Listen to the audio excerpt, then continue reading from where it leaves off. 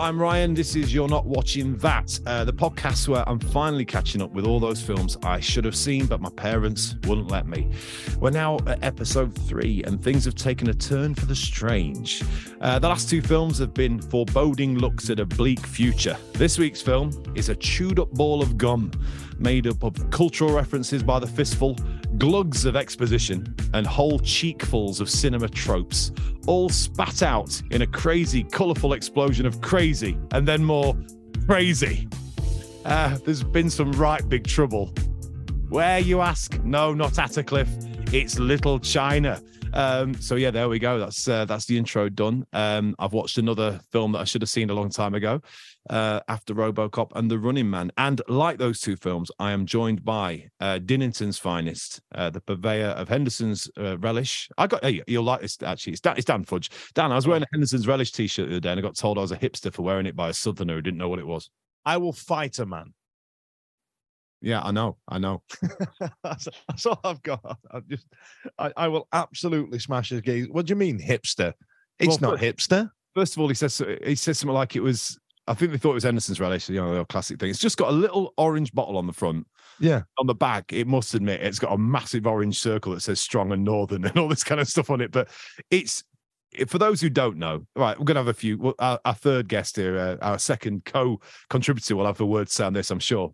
For those who don't know, Henderson's Relish is a source of the gods up north. It's in fish and chip shops. For me, my mum from Sheffield, it was always with mince. She used to do mince with potatoes, like a deconstructed pie, and it was all over it. It was everywhere. And people say it looks like Henderson's Relish because the bottle tastes nothing. Not Henderson's. Me and parents. Worcester sauce, and I ate that stuff. So, Dan, thoughts on Henderson's Relish, and been thinking about The Running Man much this week? The Running Man, I'm really happy I got you to watch it. Like that's really made my day, because I think I was listening back to the last show, and you were talking about that you were annoyed with me for not giving you top end Arnie, for not giving you like Predator or Terminator or something like that. But I honestly, I think Running Man's just good fun. And I wish they'd have made it probably about 10 years later, like in the 90s, when everything was kind of mental, but it wasn't as, I don't know, there weren't as many tropes and there weren't as many ridiculous things in there. Like, I just kind of wish they remade it, but better.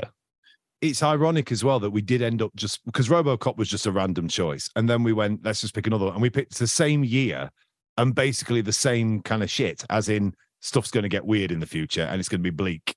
Yeah. We've gone through 2 of them. This film this week, Big Trouble in Little China. There's a couple of reasons why. Obviously, we'd mentioned it before, but also the man I'm about to introduce you, I think it's one of his favorites. It's a very different film. It's earlier. I'm sure we'll get to the point with the stats, John Carpenter, and all that business with it, but I can't hold him back any further. He's been chomping at the bit for 3 weeks. I met this man in Sheffield. This is not always just a Sheffield-based podcast, by the way. If you don't know Sheffield, you're not bloody coming on. I can't even think where. Through a friend at university, we had a very random, what was it? A Near Hunter's bar roundabout, some New Year's Eve party, no pictures of which exist. No one can ever find them. Only those that were there sort of remember it. We played the PlayStation 2 together for the first time in my bedroom. I think I saw GTA 3 with a lad from Skeg.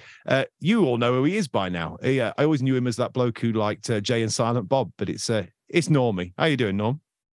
Good evening. Oh, what's that voice? This is my posh voice on video calls. Like, I've got 2 back-to-back calls at work tomorrow, so I'm preparing. Only joking. How you doing, Norm?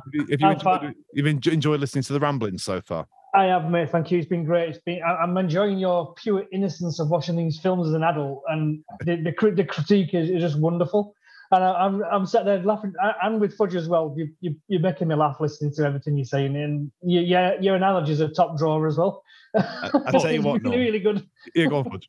Norm, I played this for my missus. I played last week's show for my missus. We were laid there in bed, and this is the day after Valentine's Day, right? So we just laid in bed. We've had a bit of wine the night before. I had a couple of pints of Guinness. Is that what you call it? Yeah, it's not an analogy. And do you know what she said, Norm? She said that me and this one on the screen as well, she said that we sound the same because we both sound like Northerners putting on a posh accent. No comment. Well, for those of you based in the South, I'm sort of, I've always said this before, I'm kind of an East Midlander really, because my mum and dad are from Nottingham and Sheffield. I kind of, and I was at uni at Sheffield, I kind of understand the place, put it that way. They all come on holiday to where I'm from, with all the bloody yells. At the same time, Norm, so me and you have had this thing for quite a long time. God, so if we're looking back, it's probably been 20 odd years we've known each other, haven't we, on and off, and through, when there was no social media, it's like, where's that bloke gone? But in the social media thing, there'll be times that you always put up films and I always just put no. Yeah, and I relish those times. I really do, because I just sigh. He'll put up something like Rambo and I'll go, no. And then every now and then he'll do them polls. You know the polls, Dan, where it's like, which of these is the best? And I'll just say to him, one of them. And it's 9. But occasionally you have seen one of them and we get all excited about it. And I'm glad you've started to do this podcast. And I have mentioned it to other people that you're doing this, and they're very intrigued by it all as well. But so, Norm, can I just add another thing to this as well? Because obviously when we first played you this as a bit of the pilot and stuff, you basically went through it like some kid locked away in a room in a Victorian child's prison who was just every 2 minutes would be shouting out something like, that was Paula Abdul. That was this. And I thought, Normie's watching it. And I'm forwarding him on to Dan going, Normie's watching the pod. It's almost like, they've put the ring in the volcano in The Hobbit. Everyone knew everything was going. So for you, you've done that thing of, you love these films. They do matter to you. So my score of 4 for RoboCop, for instance, hurt a little bit, things like that. They matter to you. Why do these films matter so much? You're a slight older vintage than me by about a year, I think. But otherwise, what is it about this genre of film and these sort of times? You won't all be the 80s. We're going to go all around. But in particular, Running Man, RoboCop, so far we've looked at. It encapsulated everything about growing up in the 80s, of just how bonkers it was. And it also offers all that escapism. Because in the 80s, Thatcher Britain, we had nothing. These films just offered all that kind of escapism. My grandmother bought me RoboCop for Christmas when I was 12. Wow. So, can I just say, we mentioned a couple of weeks ago how it was the wrong uns. Normie, where were you from again? Halfway in Sheffield. So was your nan, was she a gun runner or a blesser, or what was it? Well, where does that come from? Well, she was living on Page Hall at the time. So, yeah, she bought it when I was 12, and I watched it when I was 12. I like to think it was after Christmas dinner, but right. I don't think it was. It might have been that evening. And I just grew up on them. We had friends who had all these video collections, and we used to sneak out and watch them. And this is brilliant. No, were you one of the wrong uns that we've referenced on this show? Are you the kid? Ryan and I were discussing it on the last 2 episodes, that there's always that kid that had all these videos, that owned them all. In the leather cases. All seen everything. The fleur-de-lis. Yeah. Didn't have all of them. I had some of them, but my next door but one neighbour did have the red bound leather case video cassettes. We have his first name, Normie, just in case it's Don. Michael. Oh, Michael. He was posh. Yeah, go on. Michael Sefton. That's a name for you. Name him out. That's right. That's all right. He's Dean. Did you go and rent him off old Michael or what? No, we used to go around to his house in his bedroom. We watched Commando. We watched Commando, watched Predator, watched Terminator. What else did we watch? Die Hard, Lethal Weapon. He had them as well. And we used to just sneak out into his house, and all the kids in the neighbourhood, there might be 6 or 7 of us, just sat in his bedroom watching all this wonderful, gratuitous 80s violence.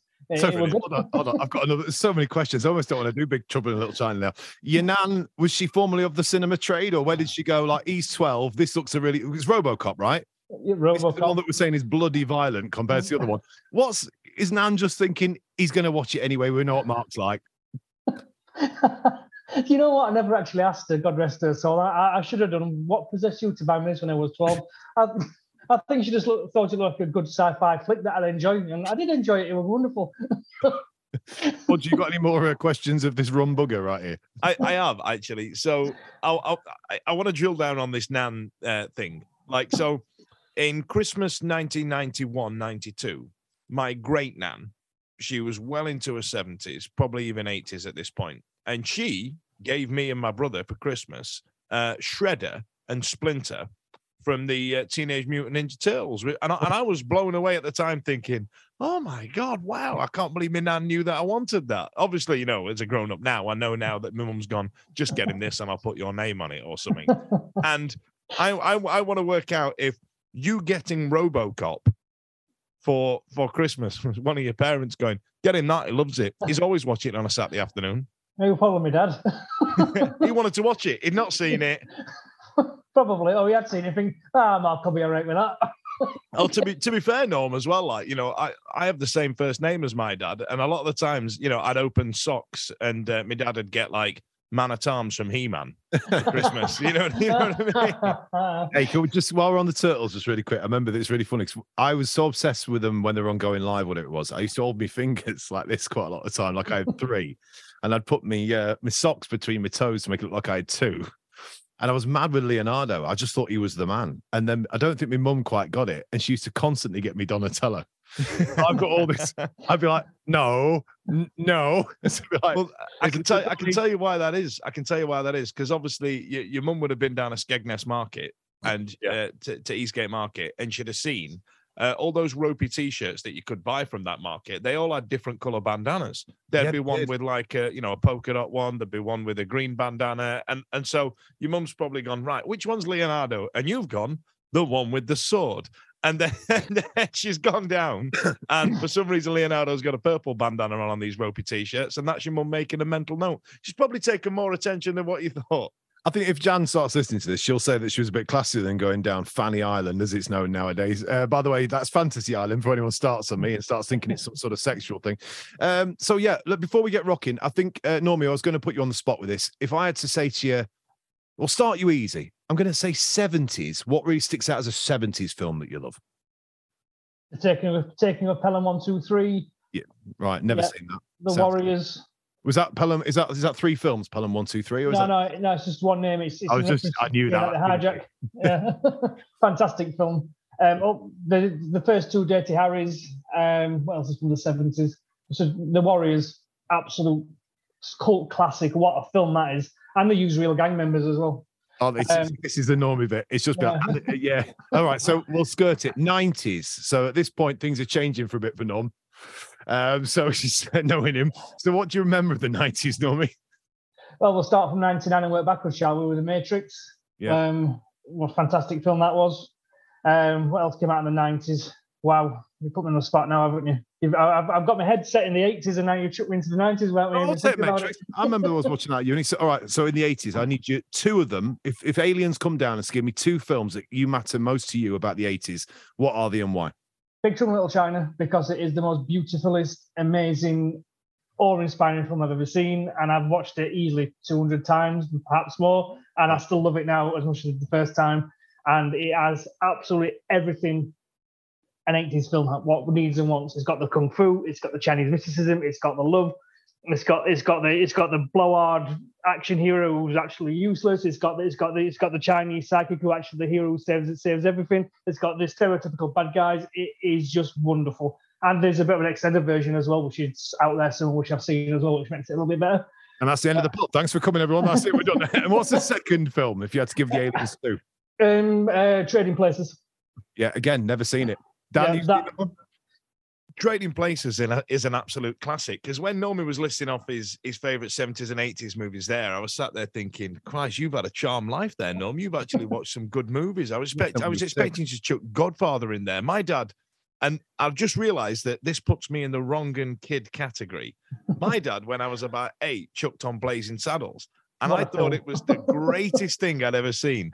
And even now, as a kid, I used to quote it all the time. And there's a lot that you can't quote nowadays. You shouldn't have been quoting it back then, like, you know what I mean? But yeah, you had a charmed life there when you were growing up, pal. Thank you. I've still got a lot of them on DVD, actually. It's funny, I've been listening to your podcast and looking at the DVD collection and thinking, got that. And I can see them in the DVD collection, and I haven't got rid of them yet.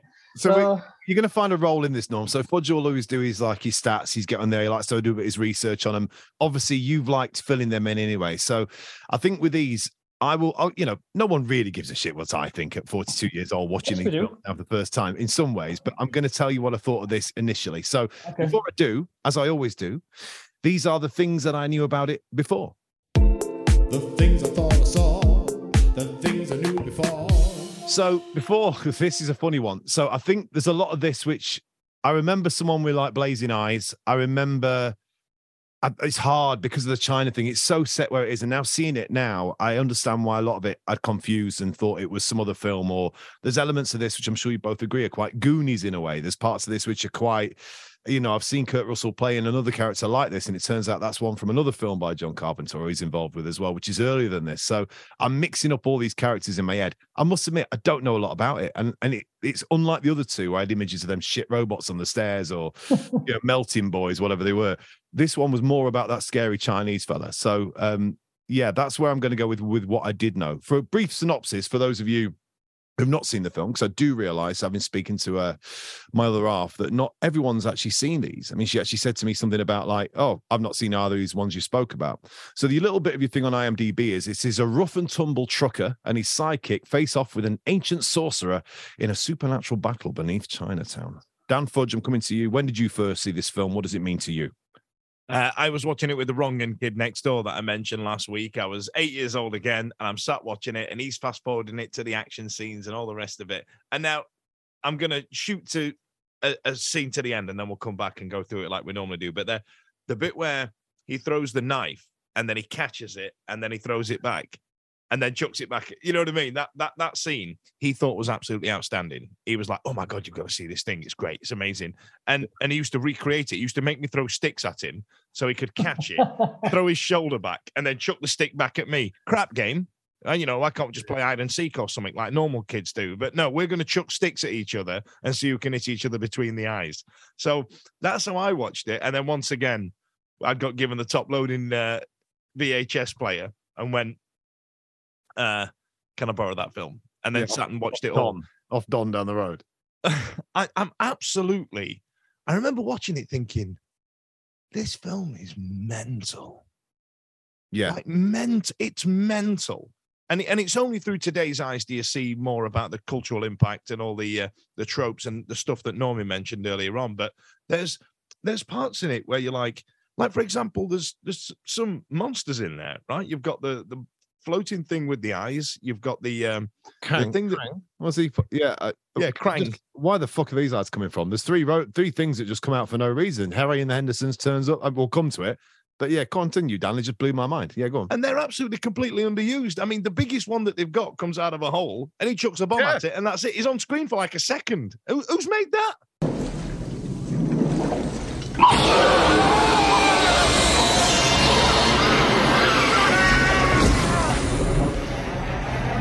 You will come out no more. What? Huh? What'll come out no more? Come on. Normie, who made them? Do you know who made those weird things that pop out of holes? Actually, I don't, and I've not looked into it, if I'm honest, and I should have done. But I can try and find out for you. Well, do you know, I like it when it's just it's a known one, because it's so. But for those who like the bits of stats on it, this is a year before the other ones. We've got it's 1986. According to IMDb, it's a PG-13, which I don't think actually the 13-bit even was around then, was it? It would have probably been down as a PG, I'm guessing. A bit just, there's a bit of kung fu and that in it. And it's directed by John Carpenter. Now, I've always known him as John Carpenter's The Fog, which I've never seen, obviously. Obviously, never seen it. But yeah, it's a good one. So, Norm, when did you sort of first really come across this one? What's your first memories of this film that's become one of your favorites? I'm going to have to say around about 10 years old. And I'm probably around at David Ward's house, who lived across the field from me. So he introduced me to Star Wars. So he had again leather-bound video cases. What color? What color were they? Black, red. Black and red, because they were Sheffield United out, so they had to be black and red, really, didn't they? Okay. Yeah, for those who know, they were probably very illegal pirates, and those people should be investigated. Yeah, but we used to watch it around. Yeah, definitely watch it around at his house, and we used to watch it regularly. And yeah, and then as I grew older, I watched it, fell in love with it more as I understood it more. And then and I still love it today. But what gets me about it is it inspired Raiden from Mortal Kombat. Do you know how many times I've written the word Raiden on here? I was just expecting someone to do that hand punching, that palm punch and shit like that. I wrote Raiden at the very start. Egg Chen, the one with the ropey eye right at the start. Did you notice, though, watching that, Ryan, that it starts with an interview with, I want to say, is it a lawyer he's talking to? I recognise him from something, though. X-Files. Oh, yes, of course it is. But there is no callback to that. No. So you know what I mean? I was going to say that. What the hell's that about? It's got that start where it goes, my name's Egg Chen, and you're probably wondering how I got in this situation. I mean, it infers that. It doesn't actually say that. But it ends with, the hero driving away off into the sunset, and it doesn't come back to Egg Chen and going, so that's what happened. There was none of that. That lawyer? Well, Norm, you might know. Was that meant to be a lawyer? Was that meant to be a journalist? Because there's a woman tapping away behind him on an old keyboard thing there. It was meant to be a lawyer. It was added post-production by, I don't know, whoever, I think it's Fox or whoever it is. The studio decided they needed something in to set it all off. Just basically set the story off as actually genuinely really happened. You not just imagined it. So being in that courtroom actually made that film a lot more real than just some wild-eyed fantasy in the alleys of San Francisco. yeah, because when you've watched that film, you'd have been going, "Oh God, if only they'd said that to a lawyer, I'd have believed that." Yeah, exactly. Well, yeah, I know. I mean, there's green flames, there's flying men, there's immortals. What's not to believe?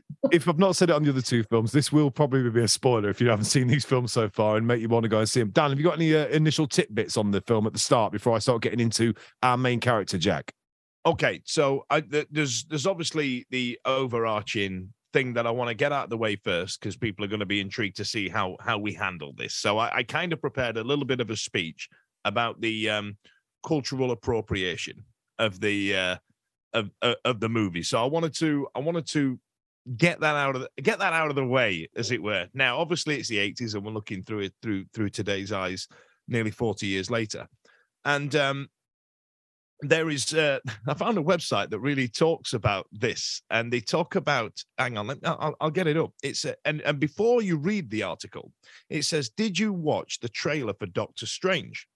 And I thought, what an odd opening that is. And it goes into what the 80s had was called Chineseness, right? And I know how this sounds, but I just wanted to broach it. Yeah. So what happened was, back in the 80s, because there wasn't that much known about the about Eastern Asia and its cultures, they just used to we like that it's from that part of the country, we'll put that in the movie. So there's reference to Japanese and Thai and Chinese cultural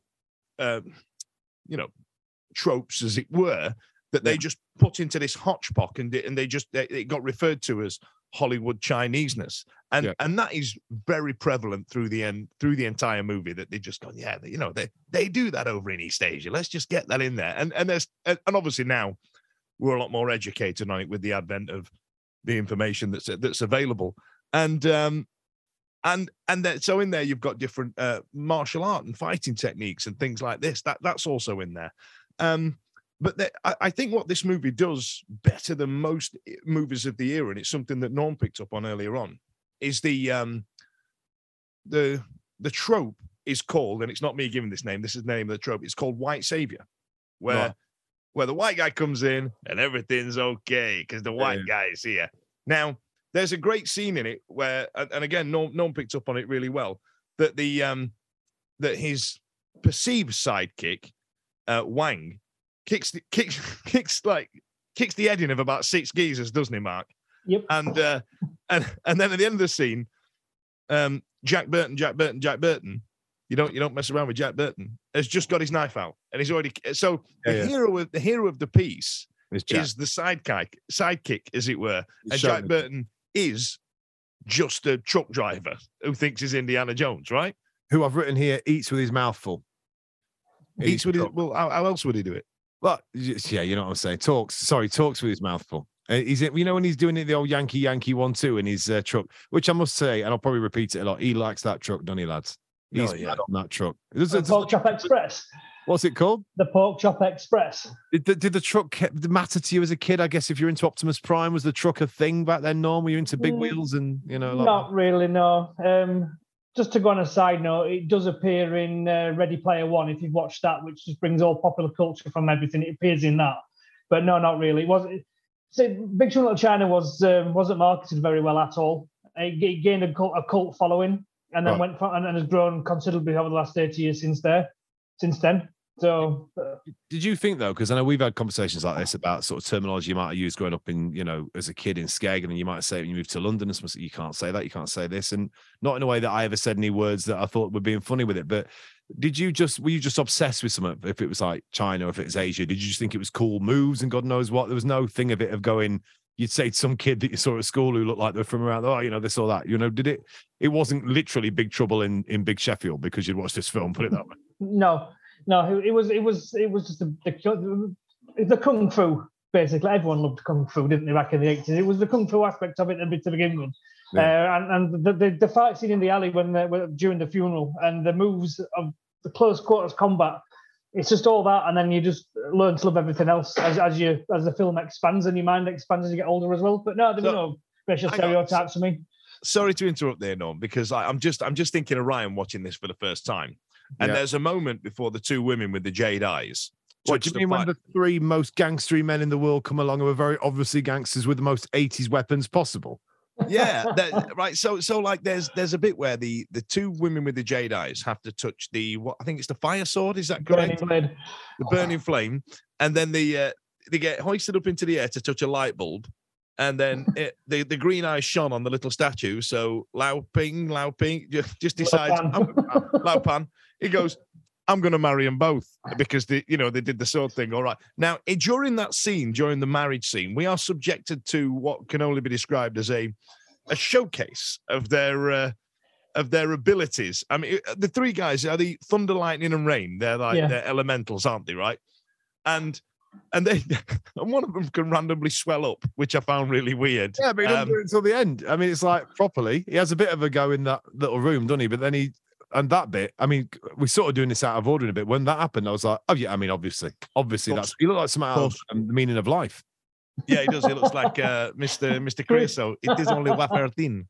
I'm gonna ride you back a tiny bit, Dan. So at the start, you got your man Jack in his what you say, Pork Chop Express. Yep. He's going along. You don't really know what he's doing. He's just riding in, he's going to have some beers with the lads, and he make a bit of money playing cards down at the side alley, drinking some beers. Yep. I must admit, at the start, I thought your man Wang might have been a bit of a bad lad. You know when he's trying to do his little bottle trick?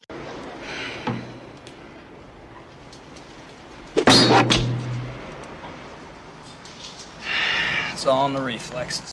Yeah, what was he thinking there? Like, we didn't get a throwback to this at all. I thought that this was something that he could do, and he went, "I'm going to chop this bottle in half," and then he didn't. He failed, thinking that this is going to be a setup. This is going to be some foreshadowing, and it wasn't. It was just him smashing it a bottle. You know me well enough, Dan. I'm a cancer. Yeah, I'm a bit of a what's the word? Pernickety bastard. I've been going, hold on. So is it lengthways? Is it in half? I mean, how are we talking in half? Because this is some trick. You know, like when someone, what's that thing I showed you years ago where some bloke in a campsite showed me, he said, I can get 3 football teams out of these coins. You remember this? I told you this. Yeah. And he's got these 3 coins and he's moves them around normally. He went Altrincham. And then he went Oldham and he's got them in his hand like that. And then he walked off and he went Dundee. As in he nicked the coins. And I thought it was going to be some sort of crap like that where I've been like, I mean, it was only 4p. I was like, you can have them, mate. But like, what's all that bit there, all that bit? Is that just building Jack for you, Norm? Is that just building who he is? He's a bit of and he drink drives and he's just he's a bit lost in the old Jack. It's building Jack up at that point, but it is foreshadowing Wang Chi as well, because he can actually do that, and he explains that his spirit is going north and south. So what it's surreptitiously doing is letting you focus on Jack. Well, but your mind is actually casting, who was this little Chinese guy? He looks pretty handy. And if he thinks he can do that, what's he going to do later on? And it doesn't disappoint. I got North and South coming, Norm. Someone tell you this from like. I'm just going to check some notes here. You know, like I'm just doing that thing that waitresses do when they frantically look through their pad when they've missed an order. Like what? Hang on, you're gonna have to explain that one to me, Norm. So hang on. He's sat there at a table playing cards and he goes, double or nothing for nearly $2,500. I'm going to chop this bottle in half. Now, as Ryan says, we didn't go through the rules of what in half meant. I mean, I could chop a bottle in half with a sword. You know what I mean? But there was no, is it a clean cut? Can it just be smashed to pieces? Is it in half? Do I just separate it like a credit card and the white stuff like Al Pacino? But so when does that get explained? But after on the way to the airport, when he's in the truck going to pick up his girlfriend, he said, "That's why the bottle didn't break. My spirit is going north and south." And then Jack looks at him very suspicious, going, "Yeah, all right, mate, whatever." That's 30 seconds later. That's 30 seconds later. Yeah, in literally. the movie. Yeah. And I've seen that many times. I picked up on all these little things that explain who these characters are throughout the whole film. Normie could basically write them all a Christmas card by now. So they end up at the airport. Kim Cattrall's there, looking very much like the girl from Kick-Ass. What do you call her? The young lass. God, she's in all sorts of things. She's also in 500 Days of Summer, really famous. Zoe Deschanel. Yes. Oh, no, not that one. The younger one, the one who plays the sister of the other lad who's in it. I'll find her name on IMDb at some point. But she reminded me of her. And then the most beautiful-eyed woman you've ever seen in the world comes out. And then some funky sort of chicken-headed dancing kind of goons come along, and you go, "Hey, up, these are rum buggers," as we often say. And I don't think I saw nunchucks. So can you remember what the weaponry is here, Norm, that comes out? I know there's an Uzi or something in there. A flick knife or rainbow knife, butterfly knife, call it what you will. And then he brings that. I think it's the same thing Donatello carries from Teenage Mutant Ninja Turtles. Oh, stick. Yeah. and then they just trips him up and then they run off with that girl. It's a really rubbish kidnapping. And why is no one kicking off in that place? I know we said we won't do this just by going, why did that happen? Because it's a film. You've got to let it go. But you can see them lads coming a long way, can't you? Them three. Yes. Well, they're professionals. The professionals who want to steal a girl to sell into prostitution, as you do. So, as we said before, actually, Dan, I will say we was on about last week, weren't we, about the thing of how women represented in these, it's a different time, but there is a bit more of a presence here and a bit more of a character thing going on with the two women characters. Aren't just, the one with the green eyes, she basically just stays asleep quite a lot, gets thrown through a window, I think, at one point, but otherwise, there's a lot more going on with the, especially as I call her, Mrs. Exposition, the journalist woman who I've never. Is this on purpose? Is this meant to be like a 50s gumball thing they're doing here, where they're sort of going, John? Oh, John who married so and so went down the road. Was that on purpose or? She's like the narrator. I always thought that her character, the redheaded lady, I want to say she was redheaded, and I want to say it was the maitre d' of the restaurant. What was the point of those two people in this entire movie? They kind of they went, oh, well, that's that. This is the narrator. And then I'm going to explain this to you while you're in a kimono, because, we expect to wear a kimono because it's Hollywood in the 80s. And you're like, well, what are you doing here? But there is very much the damsel in distress trope, isn't there, in this entire movie? Because the Asian lady in it with the green eyes, I don't even know if she has a line in the entire film, does she? Does she talk? I don't think she does. You're thinking of, so it's Kate Burton who plays Margot. She's the journalisty type, isn't she? She's the one who just over explains everything. Yeah. And I think it's Donald Lee you're talking about, plays Eddie Lee. Is that right? Eddie? Is that what he's called? The other one, Norm? Yep. This film. Eddie. Yep, Eddie. He's the maitre d'. I think she literally does have one or two lines when she's kicking off at Lopan when he's stabbing her when they're trying to get married. She says, "I don't belong to you." Yeah, she's saying "ow" and screaming. I don't even know if that counts. She'll probably get paid the extra quid for the extra 80 quid for an extras fee. But maybe she says yes as well. That's about it. She's pretty checks notes. So they're trying to sort out what's going on, and Jack takes them for a little ride. Now, those streets are pretty windy for taking that big old truck in. I thought there was trouble there straight away. And they've trapped him. And then what can only be described as it all kicks off. And in my head, I'm going, all right, this is quite. I wasn't liking it, I must admit at that point. I was annoyed by Jack's attitude generally. Old Jack always says, what the hell? I couldn't warm to him. I thought he was a 80s Chris Pratt. That's what I felt it was. It was just, you know what I mean? Or Chris Pratt. That's exactly what he is. He's exactly that kind of bloke, isn't it? Yeah. That's a very good description. Yeah, it really is. I've never thought of that before. I think that might have been Natalie who said that, but I'm nicking it anyway because she's not on the podcast. So I love you. So then they get stuck in that thing, and then all hell breaks loose. And in my head, remember, I don't know this is coming. I'm thinking, a bit of kung fu. Oh, he shot that thing, and it's got his head on. They've dropped the coffin. I thought it was going to be like a mafia thing where, hey, it's really a Bren gun because it was set in the First World War. And what happens? 3 people with lampshades on their head who look like Raiden fall out the sky and start firing. Right, hang on. Yeah, I need to ask you this. What did you think? Where did you think this movie was going to go when those 3 turned up? When they were trapped in the van, there was a bit where Wang said to him, "Shh, don't make a noise." And I thought, do you know what? If this was a standstill and it was all kicking off and some bloke went, do you'd be really hard pressed to shoot someone for that or give them a chop to the throat. You go, sorry, but I've just got a tickly throat. And you're there going, hey, you kill him, that bloke in the van. Because it's not like they've missed the van. It's huge. That is a massive truck. It's like Chris Eubank going around Brighton. Jesus Christ. You know, it's just like, hey, there's Eubank again. So no, I was just thought, hey, up, it's kicking off. And, you know, we've seen battles like that in all sorts of things, Game of Thrones, whatever it might be in modern times. When the lampshade blokes fell out the sky, that's when I think I did say, and I quote, what the fuck? So you didn't think it was going to be a fantasy adventure movie by this point? I knew the bloke had shiny eyes, or I thought he did. I knew there was him. And then he could. Do you know what I will say, though? It's sort of cutting ahead again. There's a bit where they said, oh, my God, he's like 9 feet tall, don't they, or something like that. I don't think he ever come across that tall. Right. Okay. I've made a note of this when I watched it back to make some notes. And they keep referencing that he's like 10 to 12 feet tall, is Lu Pang, in this entire movie. And the only time you see him stood next to somebody, because he's either in the wheelchair as a 2,000-year-old man or he stood on his own on top of a plinth, is when he's next to the East Asian girl with the green eyes, right? When he's trying to put the... Oh, no, come on. Remind me of the name of that needle. I don't know. I want to say it's got a name like the marriage needle. Dan. He wasn't into needles. No, just cops getting tortured with shotguns. That's it. Yeah, you can rattle off every name for a flick knife that the 80s has ever seen, but the name of the needle that gets you married in Big Trouble in Little China's an absolute blank space for you, an absolute blind spot. Well, you know, there's certain things that have escaped my memory, I must admit. You've got to remember, Dan, as well, that back in Sheffield in the 80s, he was more likely to get hold of a butterfly fly knife, what the fuck he called it, than he was a marriage needle. There wasn't a lot of marriage needles going on in Sheffield. Halfway wasn't known for it, wasn't known. So no, he's not as tall as he made out. I didn't think he was. And I found out he's the bloke who's later on in Wayne's World too, isn't he? He's in everything. He's in everything. I've actually got him up ready. His name is James Hong. He's in Big Bang Theory. He's in Friends. He's in Seinfeld. He's honestly, you name it, he's been in everything. Because I was gonna mention this earlier on, because there's a couple of actors in it where they fit the Hollywood Chineseness. I'm going to give that name. And the other guy is a guy called Al Leong.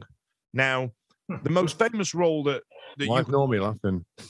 Because he's in absolutely everything. He plays, I'm going to use the term, Oriental henchman in everything. Right? I can't find him. I'm trying to find his face. I can see Craig Ng. Right, you ready? Yeah. Bill and Ted's Excellent Adventure, Genghis Khan. Oh. Okay, I know that one. I've seen that one. Okay, so he's in Die Hard. He's a henchman in Die Hard. He's a henchman in Last Action Hero. He's one of the thugs in that, isn't he? He's in Beverly Hills Cop 3. I'm reading these now. They made a movie out of the computer game Double Dragon. Is in that. Is in Godzilla, the 1998 Jamiroquai one. Oh, I've seen that. Yeah. And then he's in TV films like A-Team, MacGyver, Heart to Heart, TJ Hooker, The Equalizer. You name the big shows at the time. He was in them all, Al Leong. So, Normie, what was the needle called that that he used? No idea. Hey, what, though? I'm just listening to the Al Long list. He was in Lethal Weapon as well. He tortured Mel Gibson in Lethal Weapon. Can we do Lethal Weapon sometime? I've not seen that either. Yeah, but They're all good Lethal Weapons. All four of them are brilliant. Mad Max, by the way, I've not seen them. Yeah, get Mad Max on as well. All right, okay. So I've heard things about that. I'm going to move on because I've got a long list and not a lot of time. Get through it. We've got Lampshade Raidens come out of the sky. I've written shirt off. Don't know why. Woman thrown through panel. Concubines. Exposition. Crystal Maze. Right, there we go. So there was definitely a point where the two lads went through like a fireplace, and I thought. And Natalie kept saying it next to me. Are they in the industrial zone now? Is this because every part of this film seems like they've gone to another zone in the Crystal Maze? It may need a bit of explanation for those who went, oh no, it's out again, isn't it now? But yeah, the 4 zones, it felt like it was very much they'd got a bit of set there and then we're going to use the shit out of it. Is that what's going on? I don't know who's going to take this one out of the two of you, but it felt very Crystal Mazy to me, the set. Yes, you're right. And that's what added to the mystery of this Lu Pang character in his lair. It just showed you on the outside it was just a warehouse, but behind that nice stereotypical facade, it was just this underground labyrinth of torture and death and the very many levels of Chinese hell. Wow. That's what they had, didn't it? And it was, I never thought we were going there. But can I just add two things that come to my mind here as well as a first time watcher? I like how they got Paul Whitehouse to play him when he was an old man. That was good. Jesus Christ, that was Paul Whitehouse. And the bit that really got me, and I don't know if it is because of Don and our Terry and Icky down at the shop and all the market and all these people we knew growing up as a kid, but I love how they kept calling him Dave. It really got to me how he's Dave. Now listen here, Dave. It just really got me that there's that old bloke is an evil bloke called Dave. I don't know if that was meant to be as funny as it was, or if that's not a funny name in America or whatever it was, but I don't know. Dan's looking really, really confused. Who gets called Dave? David Lopan. When he's in his wheelchair, Jack Burton. Oh, that's right. Yeah, when he's in the wheelchair, they call him Dave. Yes, that is quite funny. Yes. When he's been so dismissive of him, he didn't believe him for 1 minute that he's the 2000 year immortal. Yeah, you're not the 12-foot guy that I ran over, Dave. Yeah, he does. Yeah, that is quite funny. Yeah. Just loads of bits where he's going like, oh, thanks, Dave. It was just like, it really got to me that. I guess if you had any mates called Dave, it was perfect, wasn't it? And also, when he turns into the evil version, I guess he's still Lopan. It's Gary Oldman. It looks like that's set up for Gary Oldman as Dracula, isn't it?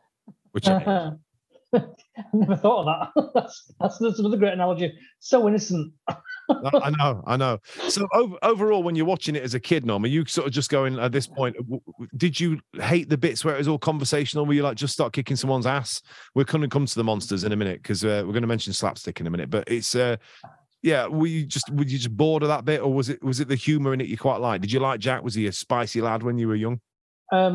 I only recall the quotable lines, which there is many. But like, are you ready, Jack? I was born ready. Son of a bitch must pay and stuff like that. That's all we used to pick up on when we were kids, and then all the kung fu and all the monsters and all the magic. As the plot came to light as I got a bit older and started watching it, mainly when I used to do recreational things with you, funny enough, right? and then all that stuff used to come out more like, oh wow, this is actually quite deep and fun film. Hold on, that's what you were saying at that New Year's Eve party in 2001. You were calling me Dave. we were talking about Big Trouble in Little China at that party, no doubt, and we just can't remember. Yeah, I don't remember my skin falling off and like light coming out my mouth, but it could have done that. It was at the end of the day Hunter's Bar, and it was an early part of the century.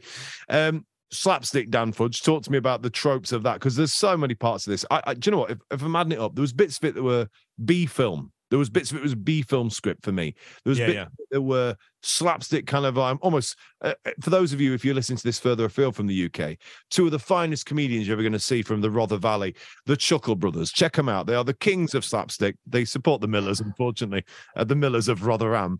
But that kind of slapstick, Keaton and other, they learned everything from the Chuckles. They're top notch. Down at the embassy in Skeg every summer. Not anymore. One of them's deed, unfortunately. But yeah. There we go.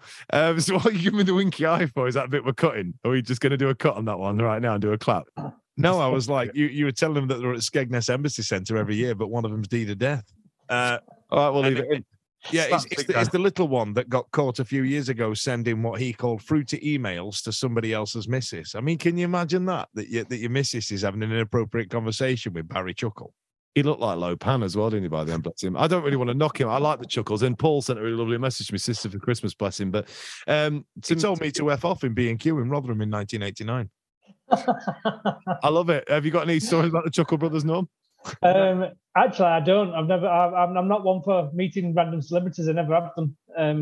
Happens to be on Ryan all the time, apparently.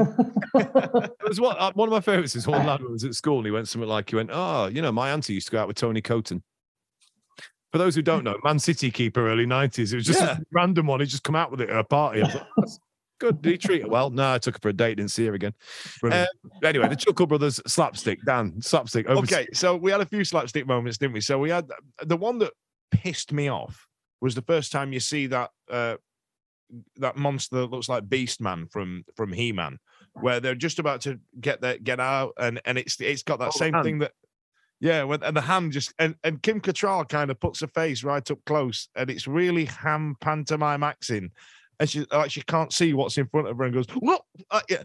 Follow the leader. 1, 2, 3. We may be trapped. Come on now, that just annoyed me.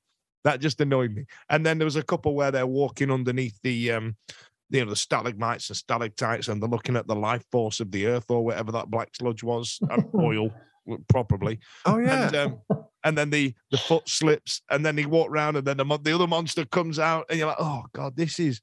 But I tell you what it is. There's this, and it seems to have had a bit of a resurgence the last few years. But martial arts movies tend to have really terrible ham acting. Like obviously, the audience that it's intended for, the acting isn't as high up on the list as what the martial arts display is. So when you spin on forward into the movie, and it's that cable martial arts where you've got Wang and the guy with a ponytail doing these arches towards each other and laying on their side and still fighting through the air. Shit. I mean, it's shit. What's the point of it? Before we unleash Normie on that, I'm just going to say, when that was happening, I commented to Natalie, I went, they would find this a lot easier fighting on the floor. Isn't it? It was annoying me because they both had to do a jump, and I know I'm well the wrong audience for it. I mean, I'm probably more the audience than an 8-year-old was, or whatever it was for RoboCop. But I guess you like the flying fighting, did you, Norm, as a kid? Because for me, I was just going, lads, just settle it on the floor. Isn't it? Of course, I like the flying fighting when I was a kid. it's guys jumping around on wires, cutting each other with swords. What's not to like? You said you might know. So first of all, the other one. Before he comes to the robots, is what I like how he's coming in from what looks like the Trocadero in London down that staircase. That's another one that Natalie picked out. You know, he's coming down like. She said, "Why are they in the Trocadero?" And everything comes from Trocadero again. And I went, "Yeah, it is." And she started singing Trocadero every time he come in. And also, it really did remind me of a film that I've not seen called Temple of Doom. Yeah, it did. But I'll tell you what, though, right? You were mentioning the sets, and they only had a couple of sets. That throne room set that they've got with the neon around the statues and stuff like that, they chucked some money at that. There was some big sets in that movie. I mean, you had the statues with the neon around it, and you had I think it's Thunder that gets thrown onto the balcony and then comes back. And then now you've said that, it could actually have been the same set from Temple of Doom. I think it was the Trocadero of Doom. That's what we're going to call it. I tell you what, being the similar age that we are, lads, and I don't know if you had access to it at the time, but in the early 90s, that's where they used to film the Nickelodeon show, didn't it? That's where they used to present from, the Trocadero. So all the kids would be in the background. And I remember being really jealous of those kids. And then thinking, well, what did they actually do? They just stood there waving. Having been a kid who went down to be on Going Live and stuff quite a bit as a kid, sometimes, it was all right. You just sit there for a bit. I remember my Megan going like, there's me in my Forest Away shirt in 1994 with Brian Roy on the back. Behind Torval and Dean pulling faces, it's just like, it was all right. And then she got kidnapped by Cher, which is a true story. I'll tell that on another thing. So we got Slapstick. There's a reference I missed, but I say luckily watching it with somebody else who picked it up for me. Normie, what is the Titanic reference that is in this film? The Titanic reference. It's clearly it's funny if it was because of it, but it clearly isn't. There is a bit in this film where James Cameron could have nicked for Titanic, and it's hilarious when you realize it. And it's all Natalie's getting kudos on this one. You're gonna have to tell me that one. I don't know that one. They're in the sewers or something, Kim Cattrall and Kurt Russell, and they're on like a bit of a floating thing, and she goes, "Hold on to me, Jack." Don't let go, Jack. Yeah, don't let go, Jack. And I was like, I didn't notice it. And Natalie went, that's from Titanic. I was like, what? No, yes, but it's like 12 years in the future. Yeah. So, yeah, for those of you watching, look out for the Titanic reference in that one as well.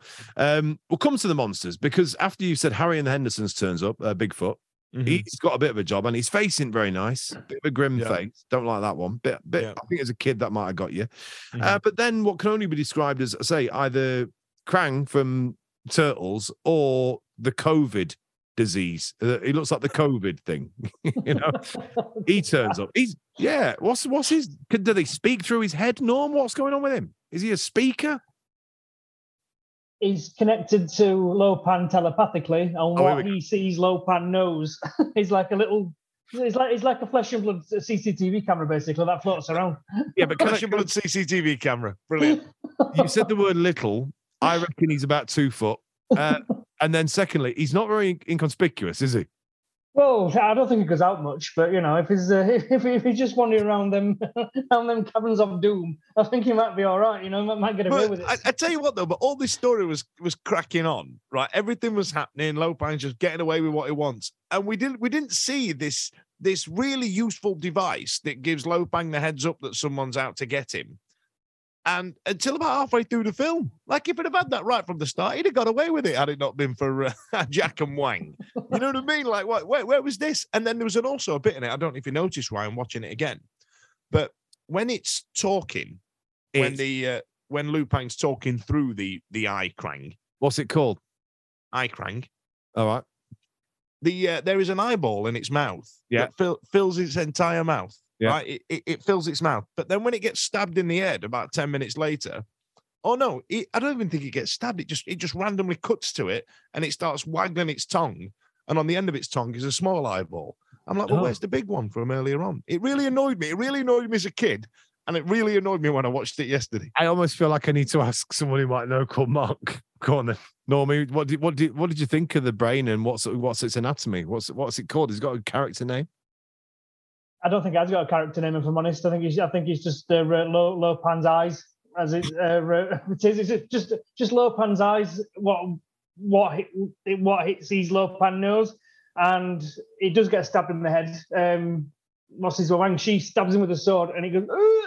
It makes the 80s sound as it's dying. Like, all right, fair enough. Okay, no problem. That's the last time you see it. But you should have chopped it in half and see what were inside. That'd have been much better. 80s, bit of 80s gore. But, you know. I think you might have buggered your rating at that point when you just got a brain in half that's floating around with a tongue eye. Bit of a fantasy, you know.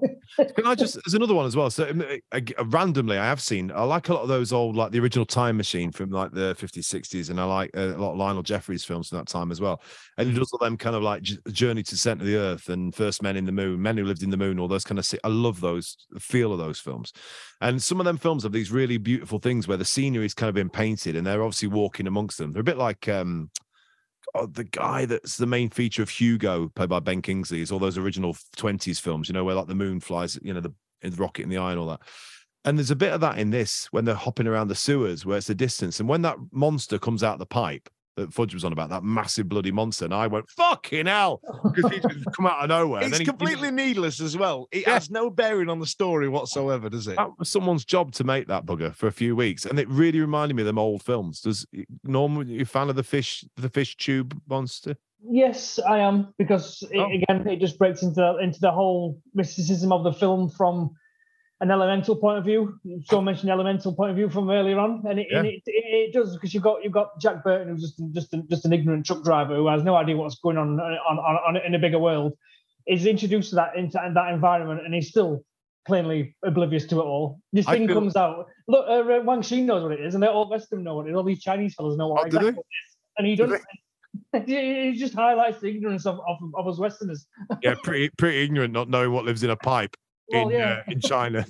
Yeah, can you imagine if that truck driver was actually from Doncaster or something doing it? Bloody hell! Okay, works for Stanton Logistics. Sanderson, but that's really killed Dan, I think. Yeah, that got me. That Dan, could you tell me the reaction of a Doncaster truck driver seeing a fish? Yeah, I think you go, what the bloody hell? Like that'd have been it.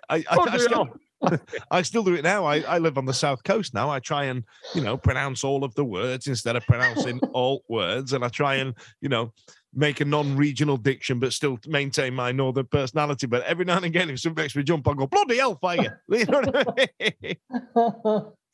Yeah, especially if a massive fish comes out. So I'm going to give my award this week for film person in the background or whatever, the random person. It's not just about the thing they do. It's about the thought of them going home and telling their other half or, exclusive other, or maybe not just exclusive, what they did at work today. And mine is the bloke who eats a bit of fish. Yeah. He bites it from the head as well and then offers it around. And you can imagine going back and going, well, I had a right day at work today. I offered him some fish. Didn't want any. Ignorant white folk. Can't please anybody. What did you do today? I ate a fish. Because you tell you what, you'd want to do that in one take, wouldn't you? Biting the head off a dotty old fish and giving it to Jack. Jack don't want it. So we're nearly at the end of this. Where it is? Why? Because I can't remember. Why have I written down PlayStation in the air? Normie. Because they're having the battle. Lopan's like that with his little sorcerer ways, and Eggshen's like that with his ring. And the big two mystic warriors are fighting with the holograms, and then it comes out with the immortal line, "You never could beat me, Eggshen." And yeah, So who And are then- those lads in the air? They've got nothing to do with anything, have they, or what? Or am I not? And Normie's going to close his eyes again and go, "You don't understand the mystical ways of the East." Well, neither do I. But they're just magic. They're just magic. Just emphasize the magicness of the film. I'm using magic a lot now because my vocabulary is leaving me. But no. I forgot that's what they were doing. PlayStation. Dan, were you a fan of the wild air thumbs?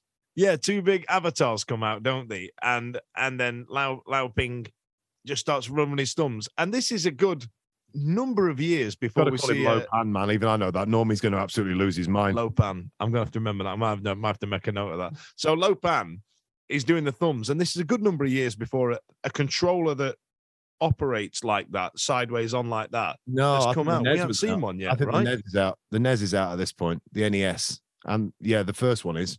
Also, it probably was a reference to playing a computer game then. That's probably what it was. But whereas Egg Wang Young, he doesn't need it. He's just got his ring. What's his name? I've got it wrong. He's got his Power Rangers ring as Egg Shen. Egg Shen. That's it. Because he's got a really semi-racist name to his truck company, hasn't he? What's written on the side of the bus now? Egg Foo Young Tours. Of course.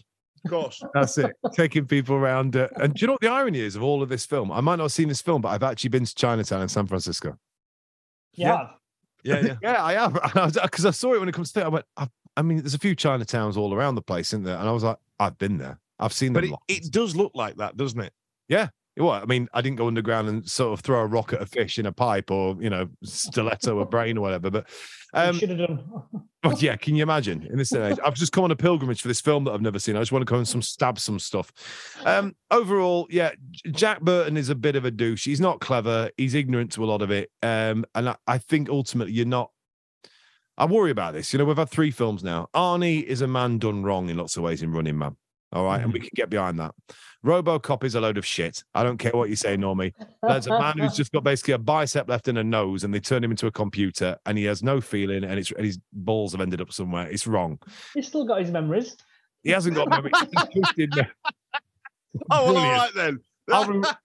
Heaven forbid anything happens to you, Mark Normanson, where I come into a hospital and see you and go, how's your arms? Fucked. What's your memories? It's all I've got. You will be saying to me, throw me into that tube. Well, I want to come on the podcast again first, just to go from there For another memory. with another memory. Do you think that should have been the tagline? RoboCop. At least he's got his memories. At least he's got his memories. Definitely. Do you think we should touch RoboCop 2 at any point, or is that just leave it alone now? We've got a couple of shit movies to get through. Oh first no, I before- don't mean we're not going anywhere near it for a while. We can't do the repeat, but yeah, all right, we'll part that. We're getting to the point where we'll talk about the end of it. I think for me as the new man and new man to this film, RoboCop was, I say, god awful. I gave it a 4. I think I gave Running Man, was it a 6? 6, Yes. I think so. Because I still don't want to kind of shoot me load, pardon the terminology, because I think there's more to come. Don't give me the fucking eyes, especially on a podcast. 'Cause I don't know if you want me to stop. But 10, 10 for me is like there's so many films that I think are perfect, and ones I do love. That I still think when I compare some of these bits of tat, it's like, sorry, Normie, he's going to absolutely lose his mind. I am going to give this was the best of the 3. It was the most entertaining. It reminded me, I love Star Wars, massive Star Wars fan. There was a lot of Han Solo in there at times. There was a lot of mysticism of Obi-Wan. And those films are based upon the classics of the wizard, the princess, the young swashbuckler, the pirate, And I think you've got a bit of that in here. It does get very confused. The story is bonkers. It's basically a lot of stuff that they've just gone, bit boring this. John Carpenter's gone, can anyone get hold of a massive brain with an eye for a tongue? Are you all right, John? Yeah, I've got an idea. Chuck it in. What about this? I found this in a cupboard. What is it? A load of fur and some teeth. Yeah, chuck it in. What's this in a pipe? Chuck it in. Well, it doesn't really work with the film. It doesn't matter. We put baskets on these lads' heads. It'll be fine. But it's bonkers. But it is on that basis going to be my leader at the minute. I'm going to give it an 8, which is quite high for me. Because I look at Dan's face. Honestly, that's absolutely shocked me that you've given that an 8. I knew you'd like it, and I knew you'd find it fun because it is essentially really fun.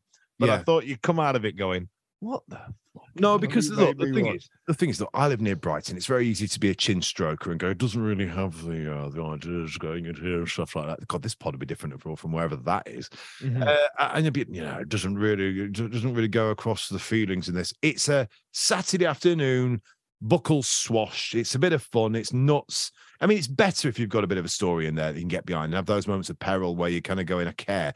I didn't really care if everyone got eaten by a brain.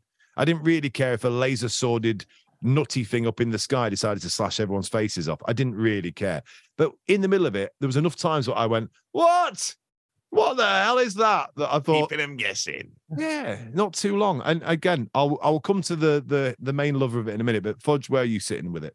And see, I was going to say 8 now, but I'm the positive one here. I'm the one that gives it higher than what it is. But You gave I- RoboCop like 6 or something, didn't you? but I think there's a bit in it where you were talking about the storyline, because the storyline is kidnap, go in the place where they kidnap to get them out. That's the story, right? That's essentially what it is. Old creepy man is trying to marry the person that they've kidnapped. That's, you know what I mean? It's a really thin story.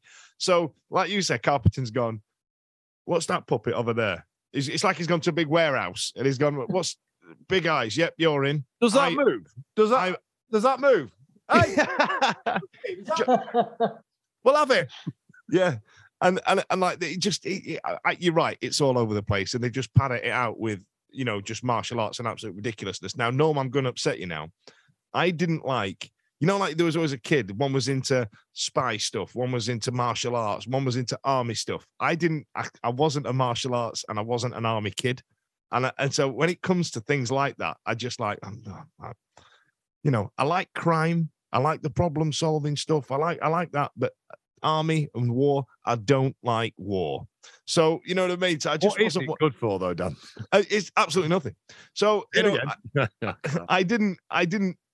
I was like, oh, it's just a martial arts film. And that bit before they get on the sword with the martial arts demonstration, I just found it weird. Can I just say, Dan, when they held onto that sword, I thought that'll cut the fingers. That.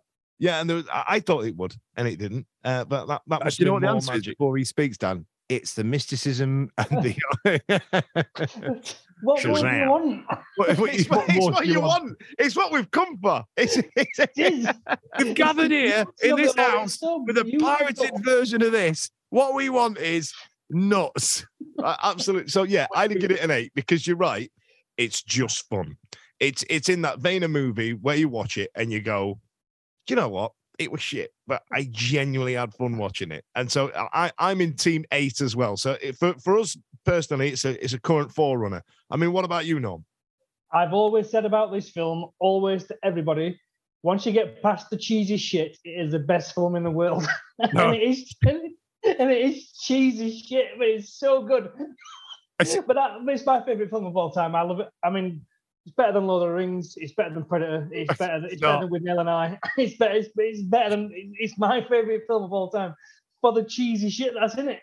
The thing is, escapism. I can't take that from you, and that's the thing. All right, I like certain bits of music and culture and art that people go, I don't get it. Right, people like Tracy Emin stuff. That I saw one in Paris. It was a circle, and people were rubbing their chin, and I'm going, that's a circle.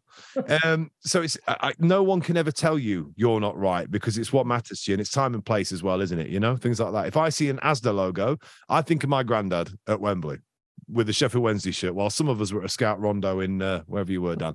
Do you know what I mean? So it's things that associate with you for what they are, and I completely get that, and that's what I love about taking this journey with you two as well, because it's taking you back to sort of the toys that bloke had. And I used to have 2 Chewbaccas from Star Wars, the toys of them, and I called them Fast and Slow Chewie. And not because they'd been doing tests at school, Dan, before you do that. It was because if you held their heads and shook them, one of those legs was really, really loose. And that was Fast Chewie. And the other one, I got one of them. So one of them wasn't on the, what was it, the Buzz class that you mentioned last week? Buzz. Yeah. that Slow Chewie weren't on there. No. So for Slow Chewie was actually normal in lots of ways. Fast Chewie was the one, his legs kind of went like that. So Normie, so you're going to give it a 10 because can we just put this officially? Big Trouble in Little China is better than Lord of the Rings. To me. And Godfather. I don't do that to me because you're linking up with the Chuckle Brothers again, and B, sorry, you've done it in that personal way that you're going to mention something where people go like, well, yeah, my great uncle Dave give me that, and he's not around anymore. No. Bloody hell. No, to me, it's don't get me. I love Lord of the Rings. I've watched the extended trilogy so many times. I don't even know how many times, but Big Trouble in Little China for me is my favorite film, simply because of the escapism and simply because you don't have to think about watching it. You can just watch it and go, "This is right funny," and it just and just for what's it 97 minutes? How long it's on for? And for 97 minutes, you don't have to worry about anything just other than people fighting each other in kung fu, and essentially all it is. Rescue the damsel in distress, kill the bad guy, save the world. That's all that film is, just with a load of arty-farty 80s shit thrown into I it. can't argue with that, Norm. Like, that's actually quite nice. Like, I must admit, like, fair play. If it means that to you because of the experience you had, then fair play, pal. Yeah. I'm also going to add, I think it did have a bit more heft through it because you have also got Kim Cattrall's character, say, being quite strong in it as well. She's a bit feisty. It's not like I'm getting an advert up here for Bloodsport 2 coming up. We're not watching that next. Not 2. I watched the first one. The first one's brilliant. The first one. What we'll do is, I think we will sporadically, because it's always hard trying to, we're not paid for doing this. It's just something we enjoy doing. We'll try and get Normie in every now and then. We'll get a film that tickles his fancy and he can talk about mysticism in the 80s. But judging by what we've got on the logo, I think I should pick another one off there. So I'm going to let Normie pick, and we're going to either go with the following. We've either got Top Gun, we've got Alien. Have you not seen any of these films? That's why they're on the podcast. You? You've done it 3 weeks. How do you not know what the bloody idea is? I've not seen these films. How many times? So yeah, Top Gun, Alien, Nightmare on Elm Street, Rambo. Who else is on this chuff? Let's have a look here. Let's have a look. Die Hard, I think we'll probably save till Christmas. That makes sense. And that's it. So Norm, you can pick one of them and we'll watch it next week. I think we need to move genres a little bit and go down horror. And so Nightmare on Elm Street, just for the horror aspect, you've done 2 sci-fi, you've done fantasy. I think horror just to mix it up a little bit for you. Yeah, I think so. And see if so, Dan, your face instantly looked like you just had a poo, for want of a better word. You're not a fan? You seen that film? You don't like horror? I was one of those kids when I was younger that used to get really scared. Like, I remember watching Poltergeist when I was about 7, and even Ghostbusters scared me to death. We all remember the opening 5 minutes with the girl in the librarian, right? So I remember watching as a kid Nightmare on Elm Street, and it absolutely I didn't sleep for weeks watching it. I should not have gone anywhere near this film. And then watching it, I think I watched it about 15 years later when I was in my early 20s, and I was annoyed at myself because it's so naff. Great. I can't wait. Normie, where do you think I'm going to, if I've given this film an 8, where do you think I'm going to go with Nightmare on Elm Street? To be fair, I'm with Fudge because I watched it again recently for the first time in 25 years, and it is fucking naff. Why are you watching it, Norm, you prick? Because Ryan hadn't seen it, and I want him to come to his own conclusions. I just want him to see if he's on board the naff train with us or not. Choo-choo is the naff train. Right, so listen, before we do go, first of all, Normie, thank you so much for joining us, mate. I hope you will see us again. We're also going to try and get in another old mate from back in the day, Mr. Stuart Parsons, to come along as well. Maybe talk about the Warriors. I'm going to try and get around the films on the graphic first. I think then maybe add some more. So if you want to contact us, you can do that across all social media at YNWT Pod, and that's across everything really, your TikTok, all that business. You can see Normie dancing to I don't know what, Master of Puppets or something normal that do. And if you want to contact, Faith No More, we'll get him on something like that anyway. Or again, if you want to email us, it's ynwtpod@gmail.com. We have got a link tree which you can see on our Twitter, and all sort of links will be there as well. So if you want to get in touch with every way you do, we have a poll on the end of these, as we always do. So if you'd like to give your answer on that one, Normie, we need to add a poll on the end of this one when it goes on Spotify, a question either that people can say either or to do with this film. What would you like to know what the public think about this film? And I can put it on the poll for you. Is it the best film of the 80s? Yes or yes no? Or no. There we go. So for those who work in business, that's called a closed question. We like that. Is it? I guess it's a yes or no. So, is this the best film of the 80s? Yes or no? I might put it in French just to be edgy and put fin at the end and put oui on top. But anyway, Norm, thank you so much for joining us, mate. Thanks for having me. Dan, again, thank you, mate. I'll see you next time. And until then, what should we say to say out in is there any goodbyes that they say in this film? Any endings they do at the end of this? It's the ending monologue was talking about the rain's falling down, the thunder's rolling, the pillars of heaven shake. When he's in his truck at the end on the end monologue, and then that that foam monsters in the back of his lorry. So do you know what? I'll end it like this. If you're a fish in a tube, have a lovely evening. Bye-bye. Bye.